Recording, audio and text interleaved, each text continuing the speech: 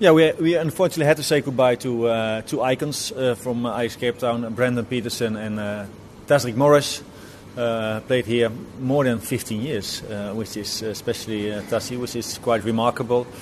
Unfortunately, and I say that with really pain in my heart, they leave this club without us, and that's a sensitive issue. I understand why I'm saying this, without getting a compensation for the players. That's both sides. We have to blame the club, ourselves, and we also could have been on a better note with the management of a player to make sure that you at least get some compensation. Anyway, also Sirgio Kammies is leaving Ajax Cape Town, also an own youth product, to call it like this. Also sad.